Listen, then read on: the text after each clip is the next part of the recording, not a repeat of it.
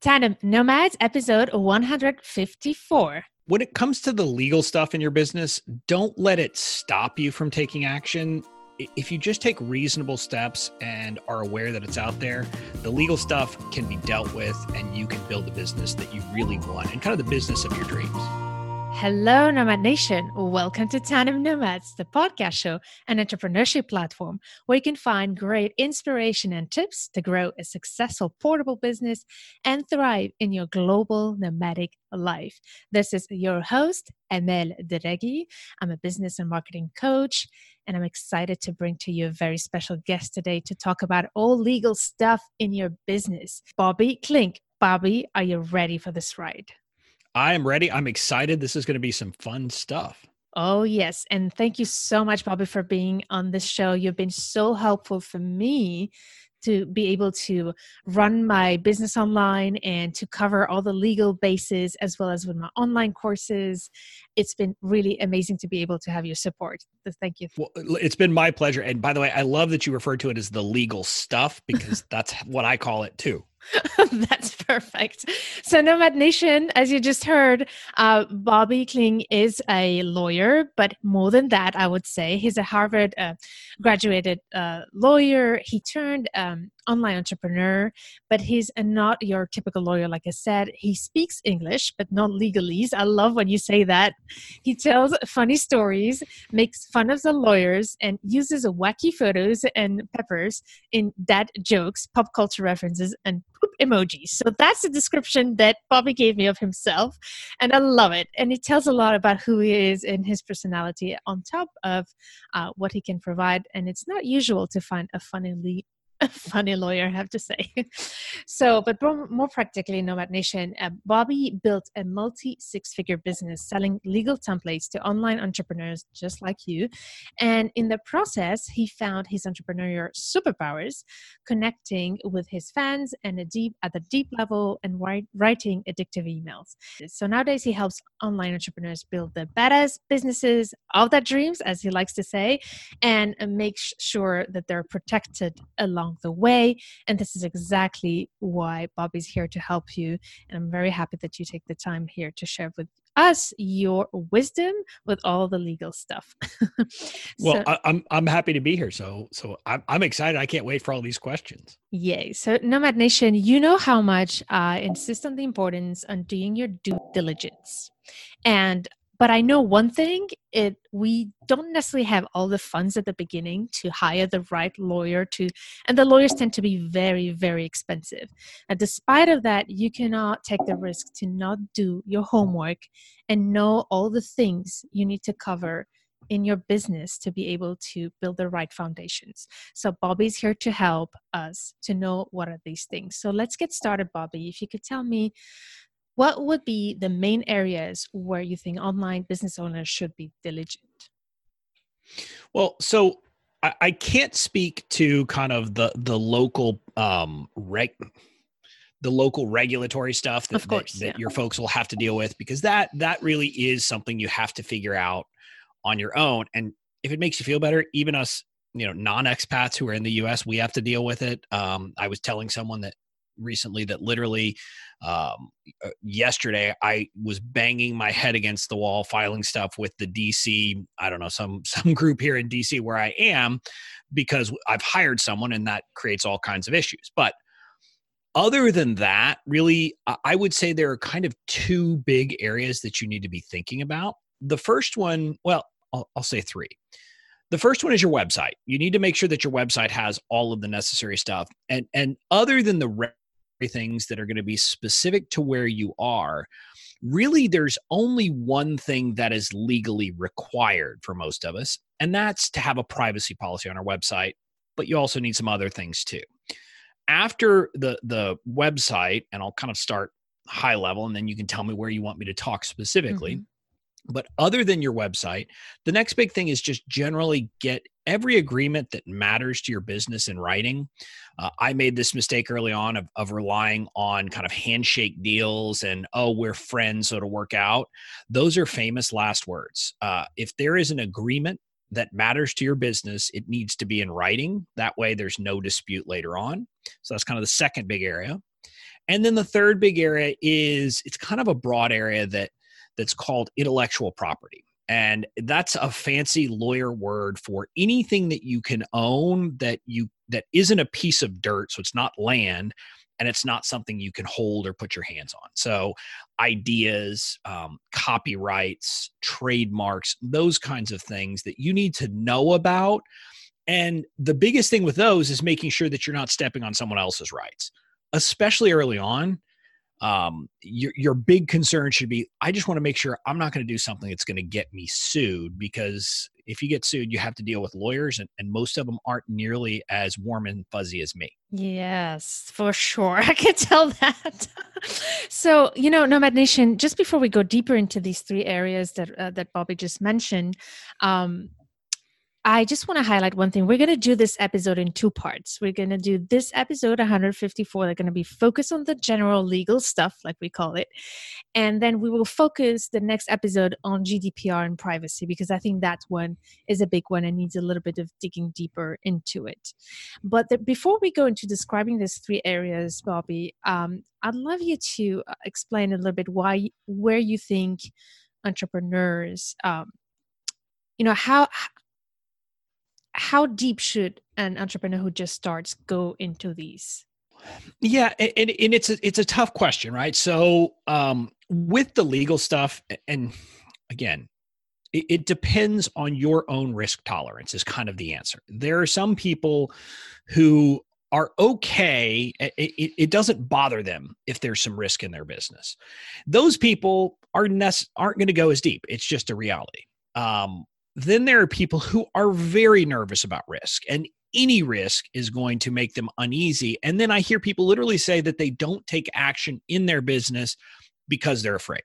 If that's you, you're going to probably want to go deeper so you understand it and can feel safe. But really, like I said, there are different levels of everything, right? You talked about you could hire a lawyer, but that's expensive. And that's right. I mean, you could always hire a lawyer to help you with a very specific thing, but that is expensive. And just to give you a sense, like, I'm a lawyer, but I don't know how to do like wills. And so for my family, we got templates. We used LegalZoom to create our wills because I wasn't about to pay some lawyer $5,000 to $10,000 to create a will for me from scratch. And so you kind of have to make the decision yourself. But really what's important is that you get to the point that it's what we lawyers call an issue spotter. So you can see that there's a potential issue that maybe you need to, whether it's go to Google and do some searching or go to a lawyer and get some help, but just kind of getting like a spidey sense. So when something happens, you say, there might be a legal thing there that I need to think about.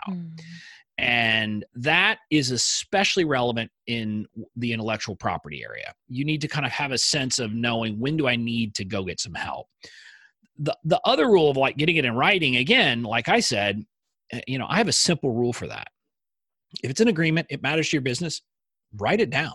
So, there are levels of quality of written down, but just write it down. If you can't afford anything, at least just, you and the other person, write it down. And whether, if you speak English, plain English, if you speak French, plain French, if you speak, German, plain German, whatever it is, just get an agreement in writing so that people will like have, kind of a common understanding of what you agreed to. That's what I love about you, Bobby. You have such an amazing way to speak the language we understand. And you're not giving us like complicated jargon, but you also have I would say, an emotional EQ intelligence about something that you spotted. And I want to rephrase and tell me if I'm wrong.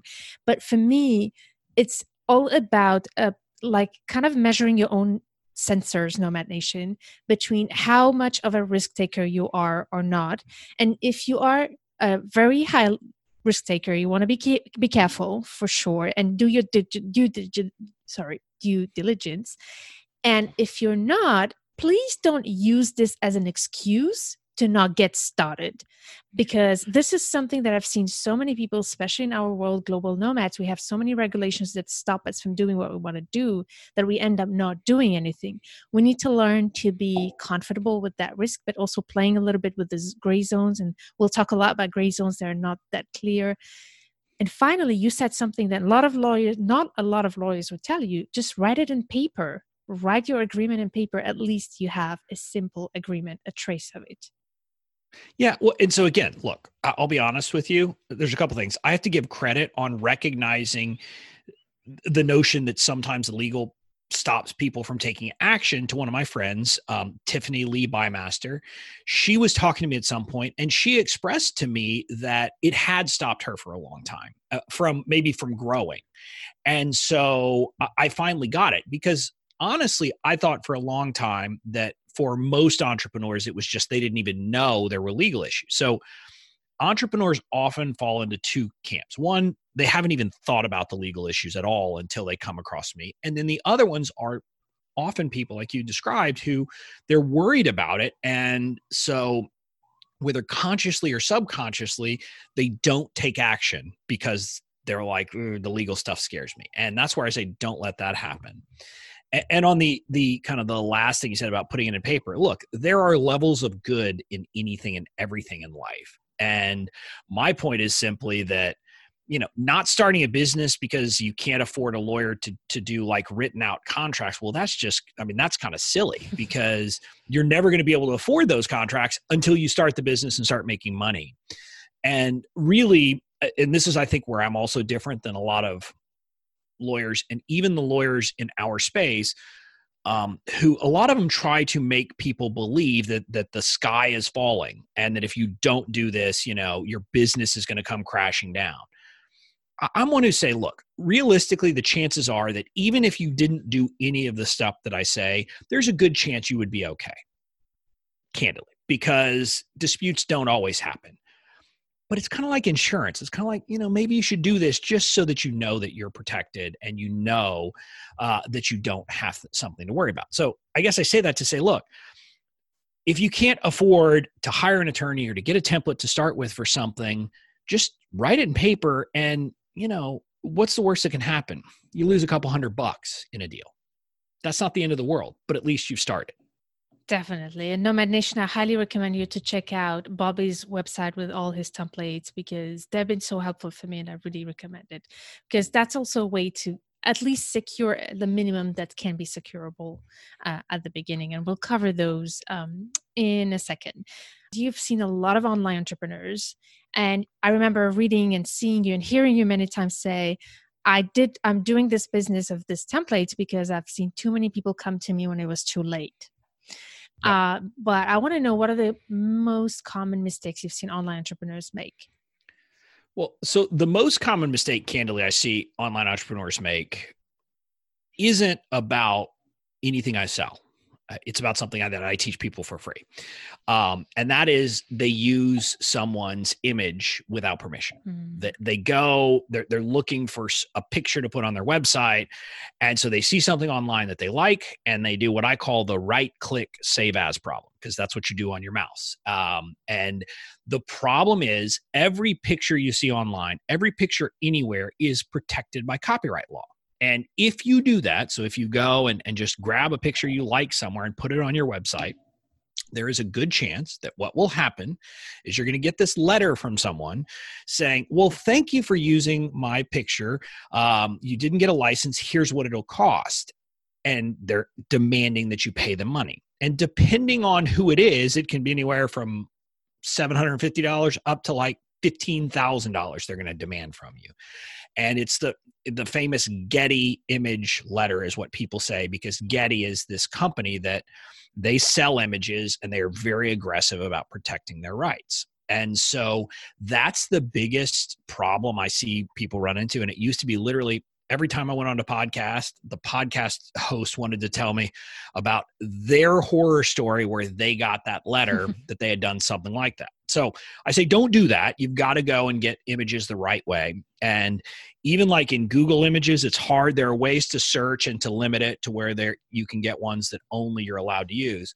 But my suggestion is always go to one of the sites where you can reputably get images. Like I use Pixabay and Pexels and Unsplash. And if you want to buy it, there's things like Shutterstock. Sure. But use one of those websites where you're getting a licensed image. And the same thing applies for music, for video, for anything like that. You need to get licensed images. So that is the biggest mistake. And like I said, people think I'm crazy that I say the biggest mistake is something I'm not even going to charge you to fix, but that's who I am. And then the other one, I've kind of already talked about it. People go into deals on handshake deal. And oftentimes the rationale is, well, we're friends. And what I say is if it's friends, that's when it's even more important to have a written agreement, because the last thing you want is for a business dispute to ruin a friendship. And that's what happens over and over again is people get into a situation. And I had this situation come up to, one of the cases that I remember early on, someone came to me, they wanted me to represent them because they had been sued. They had this guy who they were working with, but they said he was a consultant outside. And he said, no, I was an employee. I owned some part of the company. I was a partner in the business. And so he sued them after they fired him, saying he was a partner. And the problem is because they had no written agreement with him, it didn't mean they would necessarily lose, but it meant that they were going to have to spend a lot of money on lawyers to try to win.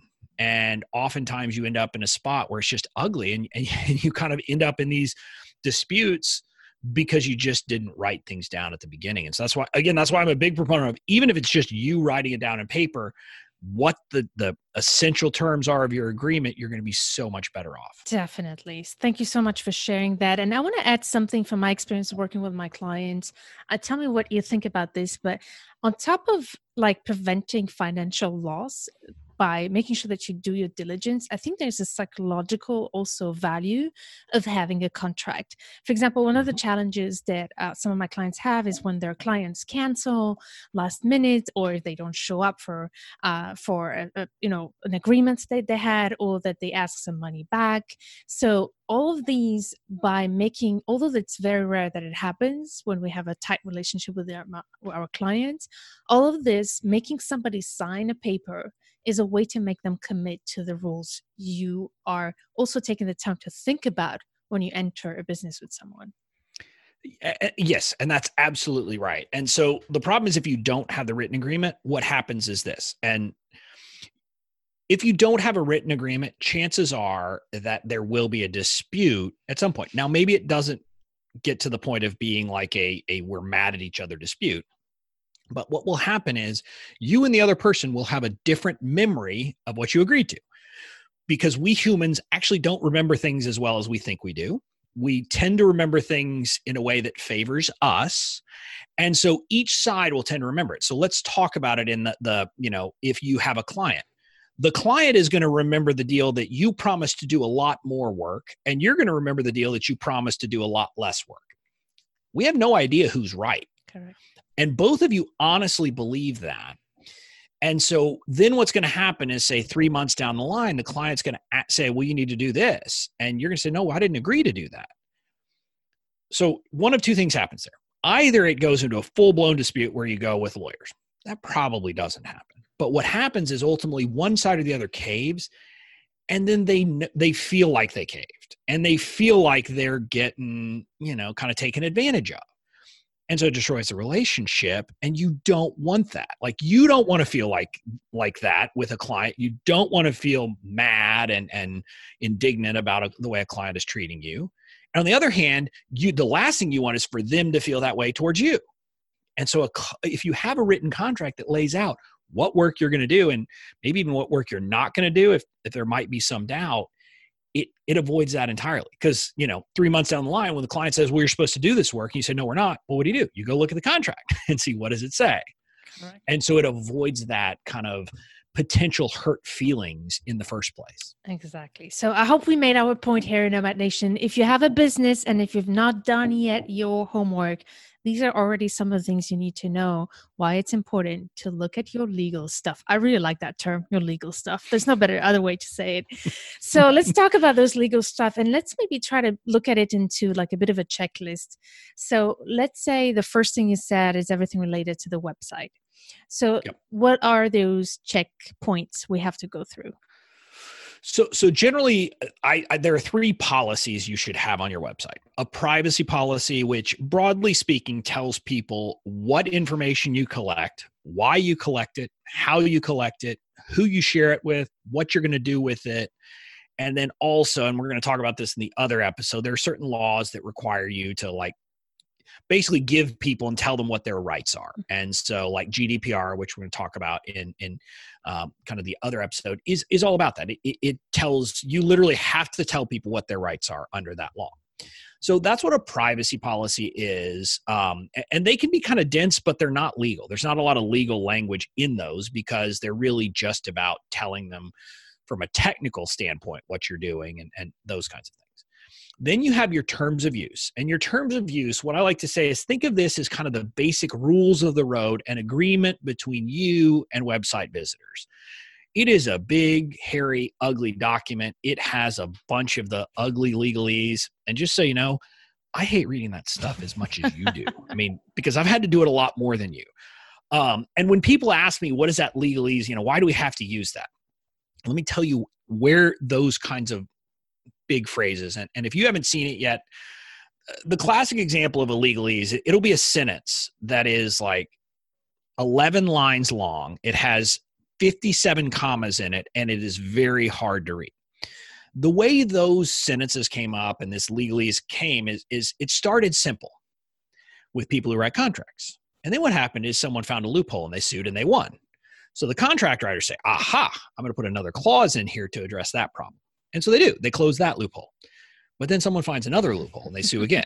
And so over time, that language is kind of adapted over and over again to close loopholes. So that's why it's good to have that in there because it protects you and avoids loopholes. So that's why I tell people, the legalese nobody likes, but you should have it because it's kind of time tested. So your terms of use has a lot of that stuff in it, but it also does things like if you sell little products on your website, it sets your background refund policy. Like, if someone buys a $7 ebook, do they get a refund? Yes or no? Can they? And under what circumstances? It does things like that. And it has other random clauses in it. So Bobby, I just want to stop you here because I have to confess, I've never heard the term legalese. So I know about 3 things in my website that you can find is the disclaimer, the terms and conditions, and the privacy. So which one are you talking about, or is that a 4th one? So no, the legalese. Now you're scaring me. No.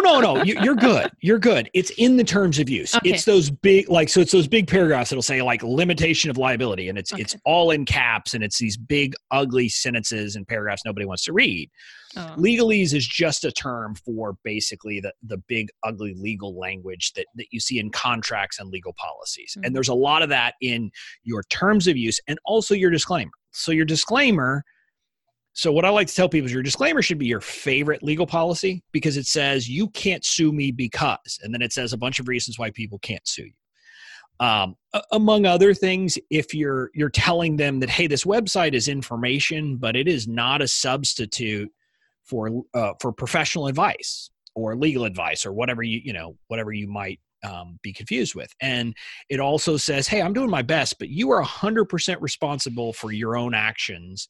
Even if you take this information and run with it, you can't get mad at me. And so that's what your disclaimer is. And it has some other things like tells people if you have affiliate links on your website and if you do like reviews, if you get paid for reviews. So it has all of those kinds of things in it.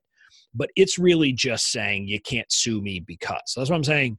You should love your disclaimer. It should be one of your favorite policies ever. That's good. So in those 3 categories, what I loved about your templates that I've used is that you also accompany them with video tutorials that explain you how to adapt it to your situation. So Nomad Nation, I just want to tell you something. I know that some people are going on other people's websites and copying other people's disclaimers and stuff like that. What I know, I can see Bobby's already laughing and you'll tell me your thoughts here. Don't do that. Don't do that because it's the worst thing you can do to yourself. And that's infringement, basically. So, but it's not the only reason. It means that you're going to start copying things that do not fit to your own business. So there are templates out there that are really cheap. Just invest so that you can have peace of mind that you have something that works for you. Yeah.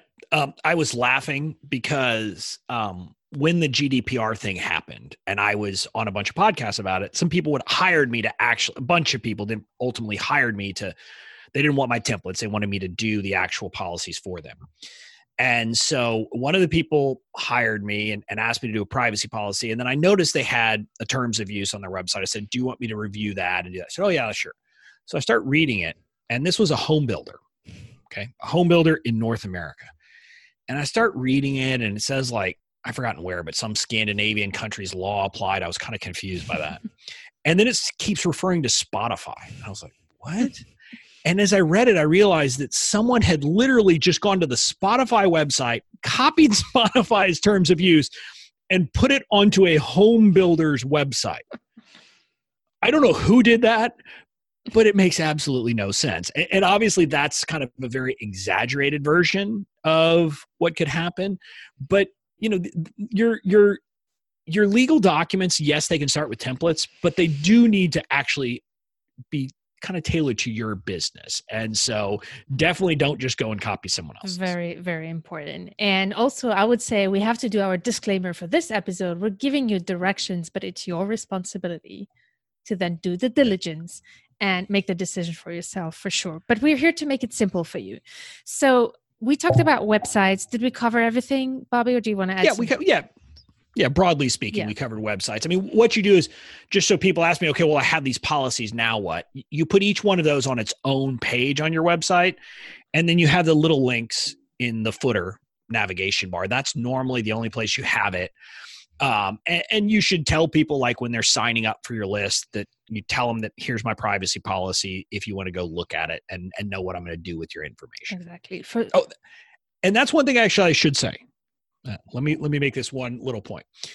A lot of people, they will have, because they like to have this language when they're collecting someone's email that says, you know, we respect your privacy, your information. We will not share it with anyone. Don't use that language because first of all, it's not true. You're sharing it with other people. You're sharing it with your email service provider. You know, so don't say that. But more importantly, if you say that, it might be that, you know, and again, we're probably not going to sell our companies to somebody else, but it could mean that we can't sell our companies and transfer our email list to someone else. So you don't want to do that. That's why you have to explain, you know, we generally don't share this with anyone except our, you know, service providers who help us. And if we sell our business, we retain the right to do that. So you have to be careful in the way you word those things. That's very good. Well, thank you. Thank you for highlighting that. So let's go now to the second point, which were the agreements, right? Yep. So, and again, I like to say I could give you a checklist, but it's kind of hard because the agreements you'll need will depend on your business. But the central theme that I want to keep coming back to is if there's an agreement, if there's a relationship and it's important to your business, get the agreement in writing. And what I mean by that is if it would really suck for you if the other person didn't live up to their side of the bargain, get it in writing.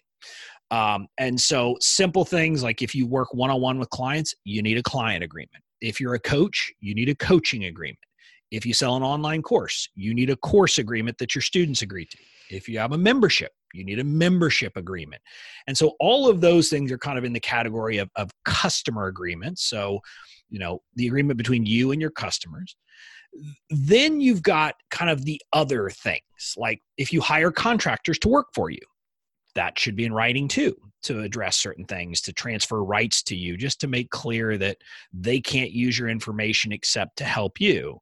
And if you ultimately hire employees, you have to kind of go a step further. And that's something where you really do get more specific depending on where you are. And you know, what kind of country you're in will have some implications there. Beyond that, you have some agreements that have to do with, like, there's this idea that people don't understand that everybody generally has the right to control how their name, their image, and their likeness is used. And likeness is a word that basically, like if you did a cartoon version of me or anything where someone looked at it and said, oh, well, that's Bobby. That would be my likeness. So all of that is generally protected. And I'm the only one who gets to say when that can be used commercially. So for example, you cannot just use the testimonial because someone says something nice about you. Chances that anyone's ever going to get mad at you for doing that? Next to none. But just be careful about it. So you should get them to agree in writing that you can use it. And it's just kind of that simple, like thinking through those kinds of things that matter. Now, beyond that, as your business grows, like if you start using affiliates who are sending traffic your way and you're going to pay them some percentage of your revenue, you need an agreement with those people. Just exactly the same thing that explains, what they're entitled to, what they're not entitled to, and all of those things. So the best advice I can give you is just kind of think through all of the different people and relationships that you have and figure out, do you need a written agreement? And the answer is probably yes. All right. Those are like a list of great examples of type of businesses that are for online entrepreneurs and people like Nomad Nation who are growing a portable business. So you see how much Bobby knows about this world, because you're really mentioning very good examples of what kind of things our audience is selling online. So as I said, I'm talking about affiliate relationships, for example. We just talked, Bobby and I, about having an affiliate link where I will be sharing the affiliate link of Bobby's courses. So if you want to use the course and if you purchase it, then I'll have a cut. So we'll have to sign that legal agreement together. But I have also to tell you that it's an affiliate link, and that's also important to mention, I guess, Bobby, right? When we do promote other people's. It is. Yeah, it is. So here in the U.S., the Federal Trade Commission has rules that require you to disclose if you are promoting. So if you have a financial interest in something you're promoting of someone else's, you have to do that. So, for example, I was an affiliate for Amy Porterfield's Digital Course Academy the last time she launched it. So I have to tell my people, hey, if you sign up through my link, you're not going to pay anymore, but I will get some kind of, I will get a financial payment as a result.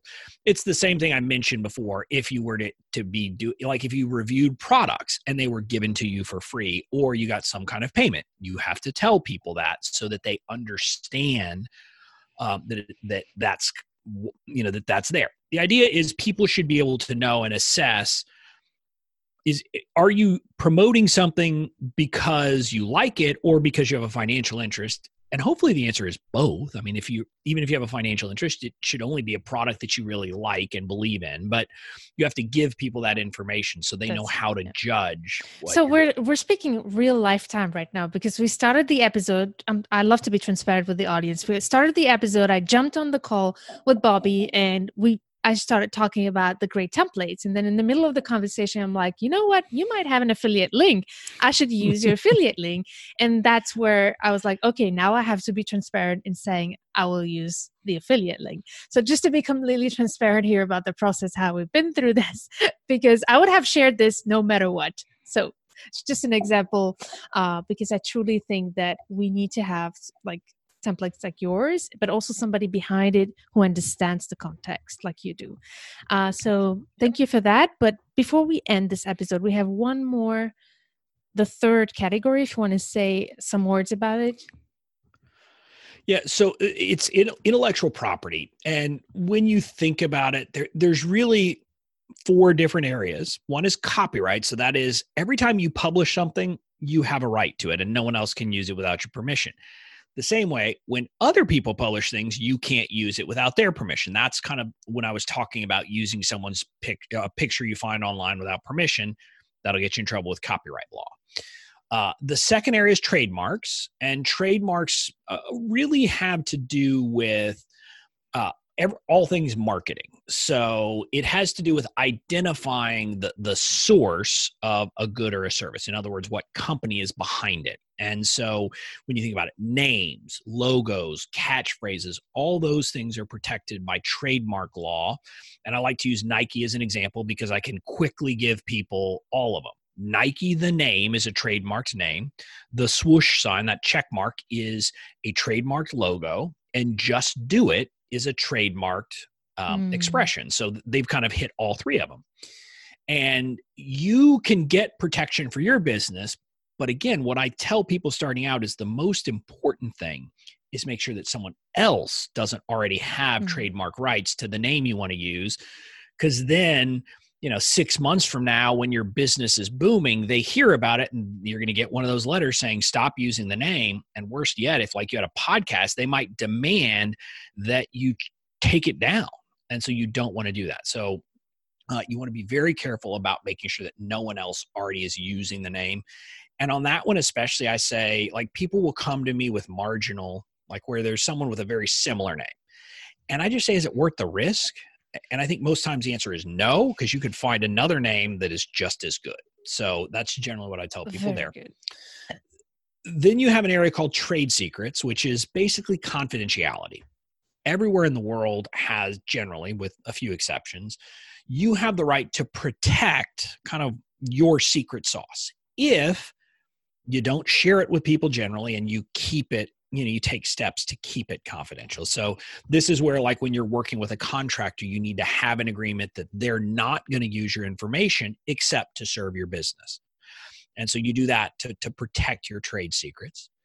And then the last area is what we already talked about, the right to publicity, which is why you have to get my permission before you use my testimonial or anything like that. So those are the big areas. And again, what I like to tell people is those areas you just need to have a spidey sense of saying, maybe I should look at this more. And that's why I have a free training academy, and you can actually get an affiliate link to that. It's free, so people can sign up for free, but we can get them a link to that where I go in depth about all those areas, so you can really kind of get a better understanding of those different areas of the law, and enough to be able to spot issues. So Nomad Nation, one thing I would like to insist, if you want to find all the resources we mentioned here and that Mobby's mentioning, you go to tandemnomads.com/154, tandemnomads.com/154, and we'll put all those links that are mentioned here. Before we end, I still want to insist on one thing, because I know from my experience with my clients who start their businesses and look at their name. I just want to summarize a bit the process here, because it's a very expensive process if we do it completely the way big companies do it. To be honest, we can't afford 5-digit rights to protect the trademark, but there's a way to do it. So the first thing that you said is do the research if it already exists, first of all, and don't play around with a name that already exists and try to find something similar, because I know for a fact that even if it is similar, sometimes people can sue you for that. So be very careful and do your due diligence, and know to do that due diligence. First, you have Google, Mr. Google. You go to GoDaddy.com or Bluehost and check if that URL, for example, exists. But also in every single country, you have an institution that collects the data on all the trademarks that exist. So make sure that you look at your online business. What are the main countries where you're targeting your audience? And look at those names if they already exist. That's, I think, very important. But here's the thing, Bobby. I experienced this myself when I started Tandem Nomads. I did that. The URL was free. I checked on various databases if Tandem Nomads existed. It didn't, which was great. But then comes the time where it's like, I need to protect it. But I realized that the cost is just insane. It's like a five, six figure number to be able to cover all the, geographically all the areas I cover. And I went into legal support and to asking what is the cheapest way I can protect myself. And the answer was to put a trademark on it and to have a trace of when is the first date you used this name. What would you say to that? Yeah, so you can do that. What I will tell you is you get trademark rights automatically by use, and it's called common law trademark. And again, let me be very clear. For this, I'm speaking very specifically about U.S. law. I don't know what the law is in other countries. But here in the United States, you will get some rights as soon as you start using a name. But those rights are a bit limited. So, and it's not exactly clear how it works in the online space. In the old brick and mortar world, for example, if I opened a brick and mortar store in my state selling something using a trademark name, I would get rights to do that. And I would generally have the right to do that in my geographic area. The problem is, what is my geographic area? And it hasn't actually been addressed, to be honest with you. Like here in the United States, it's not clear. Like, is it every state that I've sold in? Is it every state where I've marketed and have someone on my list? We don't really know.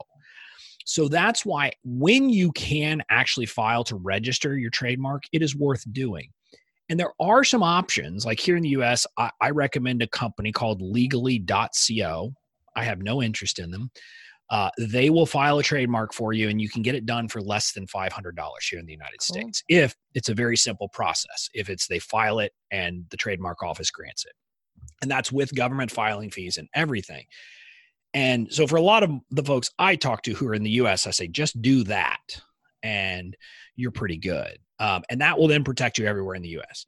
Then there are ways to get the protection in other countries if you've already gotten the rights here in the US. But I like to tell people, again, you can do that, but realistically, the bigger problem is you just don't want to be sued, and that's what I tell people. I mean, what are the chances that I would ever sue someone for using my trademark? Probably not very high, because for the most part, if someone's using my trademark, and they don't back down. If I say, hey, I've got a trademark, it's probably because they're a fly-by-night company that doesn't have any money. So I'm going to spend tens of thousands of dollars to sue them to get nothing. I mean, it's not going to happen.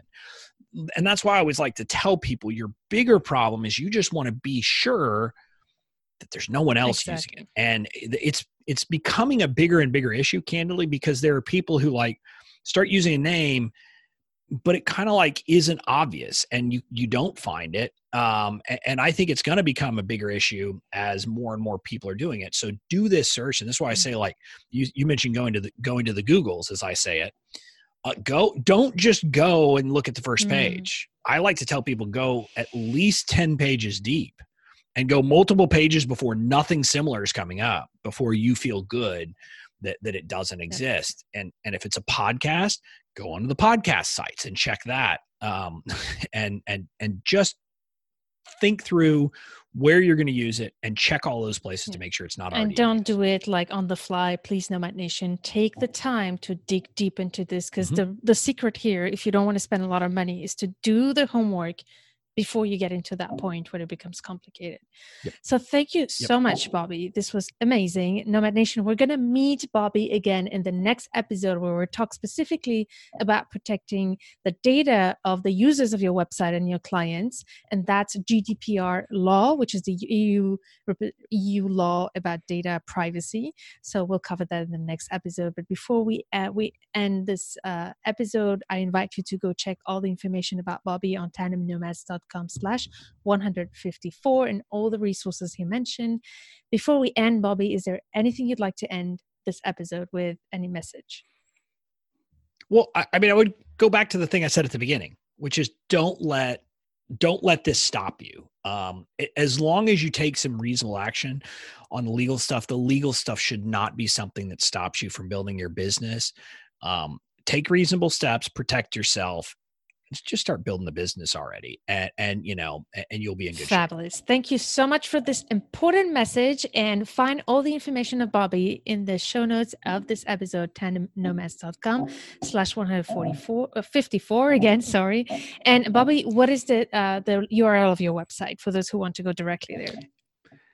It's just bobbyklink.com. I made it very simple so it's easy to find. So Nomad Nation, I hope you found a great inspiration, a lot of tips from Bobby here, and see you in the next episode. In the meantime, stay tuned to turn your challenges into great opportunities.